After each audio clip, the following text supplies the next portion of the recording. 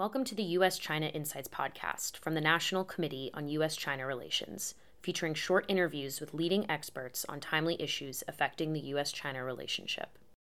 The United States and China have pledged to work together to fight climate change. On April 17, 2021, the two countries, who together account for 40% of global carbon emissions, released a joint statement reaffirming that they would cooperate to promote a successful COP26 climate summit in the fall of 2021 and to complete the implementation arrangements for the Paris Agreement signed in 2015. This sign of goodwill notwithstanding, will the U.S. and China's mutual aspiration for cooperation be enough to effectively combat the climate crisis?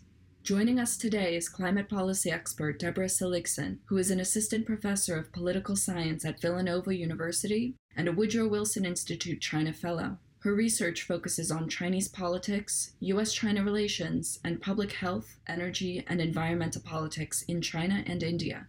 She previously served as the Environment, Science, Technology, and Health Counselor at the U.S. Embassy in Beijing. Dr. Seligsohn earned her Ph.D. from the University of San Diego. Given increased U.S.-China tensions, can the two countries still come together to cooperate on fighting climate change?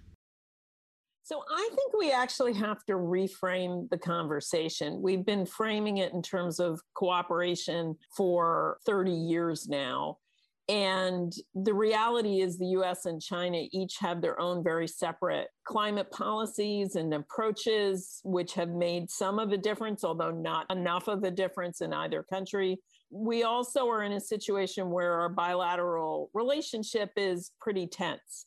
So I think it actually is to our advantage to think about our interaction internationally as about setting high goals, working through the Paris Agreement to work together on what we need to achieve, on what the science is, on where we need to go, but then creating those goals and releasing all of our companies to compete vigorously and globally to sell the best low carbon and non-carbon alternatives at the lowest price. So I think competition, not cooperation, is going to be the key to actual large-scale mitigation.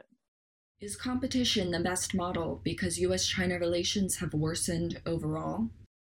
I do think it's partly about where we are now. And part of that is the tension in the relationship, that competition obviously is going to be easier to manage than close cooperation. But part of it is also where we're at in terms of the climate crisis. So we have lots of technologies that are ready to go or at market prices, can be widely deployed. So we clearly have lots of untapped potential for using non-carbon fuels, for increasing energy efficiency, for transforming city planning and the way we use transportation. And all of these technologies have actually gotten to the point where they're really ready and they're on the market. So the level of cooperation needed when we were, first of all, in a much more of a research phase, but secondly, in a phase where we were still trying to sort of build confidence in the possibility of a post-carbon future, was probably much higher. And a lot of that cooperation was extremely useful. But it's also the case that over the years, a lot of our cooperation in climate change was actually used to try to reduce tension in other areas. We would say, well, we have this friction in the South China Sea, but let's talk about how well we get along on climate change. Right now, climate is too important to be simply the happy cooperative thing for some other purpose. We actually have got to get the job done on climate. And I think we can get the job done better because there's so many commercially available technologies by working on the competition aspect. How can the U.S. and China encourage competition without causing friction? For the entire time I've worked on climate change, people have been trying to use various World Trade Organization analogies to climate agreements. And I think in the current context where there's so much available commercially, where the need is so obvious, where the prices are actually good, if we think about the way the WTO normally works, which is just to set those standards, set the bars, set the behavior for trade among nations, and then let companies compete, that's the way we have to think about climate too. And I think the WTO is a good analogy for the moment that we're at right now. There have been a lot of discussions within the WTO about having lower tariffs or no tariffs for environmentally friendly goods. And I think that is an environment, especially in light of President Biden's Build Back Better plan and his plan for an enormous infrastructure program where US companies can compete easily with Chinese companies. A lot of these technologies came originally from the US. And one of the reasons why they're flourishing so much better in China is because the market has been so much more consistent. In the US, we give tax abatement one year and we don't the next year, and we encourage this, then we encourage that.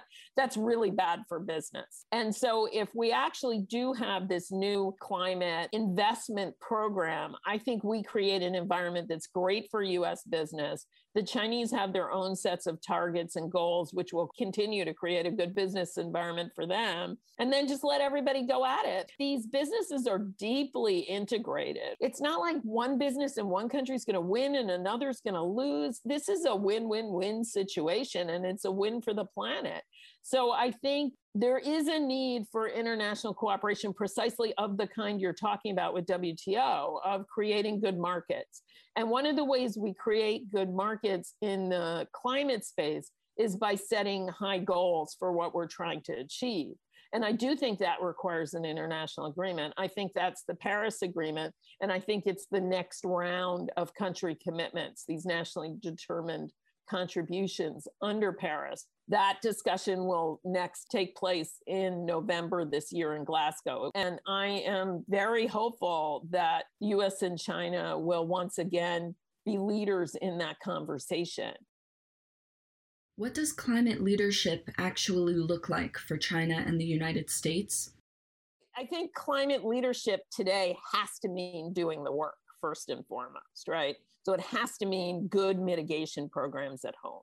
And those, I think, will play out in China through new goals developed with their 2060 carbon neutrality target. The 14 five-year plan goals are decent, but they're not the real step change that we're going to need to actually protect the world from catastrophic climate change. So I'm hoping we'll see more. I think we're more likely to see more if the US actually does have a new carbon program that really does show that we're making that step change. And in the United States, I think the strategy is going to be investment. And I think it's the best strategy because the research suggests that winning coalitions are the way to actually get everybody on side. That one of the problems with the carbon tax or cap and trade is that people focus on costs. And one of the huge advantages of an investment-focused strategy is everybody's focused on benefits. And you immediately create a group of lobbyists in Washington who want more spending on infrastructure because they're making lots of money. And that's the way you get long-term programs. So if you actually create these infrastructure opportunities, you wind up with energy companies, transportation companies, all kinds of people lobbying for the money that makes this stuff possible. And that's what makes for a successful long-term program within our system. So we have different systems, and if both of them start moving at full tilt, that's the key to leadership. But leadership is also framing the international conversation. And I think if you go back to Paris, it wasn't one country leading it, it was several. How do US-China bilateral relations impact global climate cooperation? And what can we expect for the fall 2021 climate summit? Now, in terms of the bilateral, if you go back to the pre-Paris period, so Paris is 2015, and you have these very important US-China joint announcements, really create the roadmap for Paris. So I am extremely hopeful that, especially with Secretary Kerry back involved in the climate conversation, and the Chinese then immediately responded to that by bringing former Vice Chairman Xie Zhenhua back to be his negotiating counterpart, just as they were at Paris. So I think we're in a situation where the idea that within the multilateral context, that bilateral relationship is important is clearly recognized by both sides. And I think both sides are actually putting a certain amount of goodwill, especially into who they chose as their chief negotiators. For more interviews, videos, and links to events like this one, visit us at www.ncuscr.org.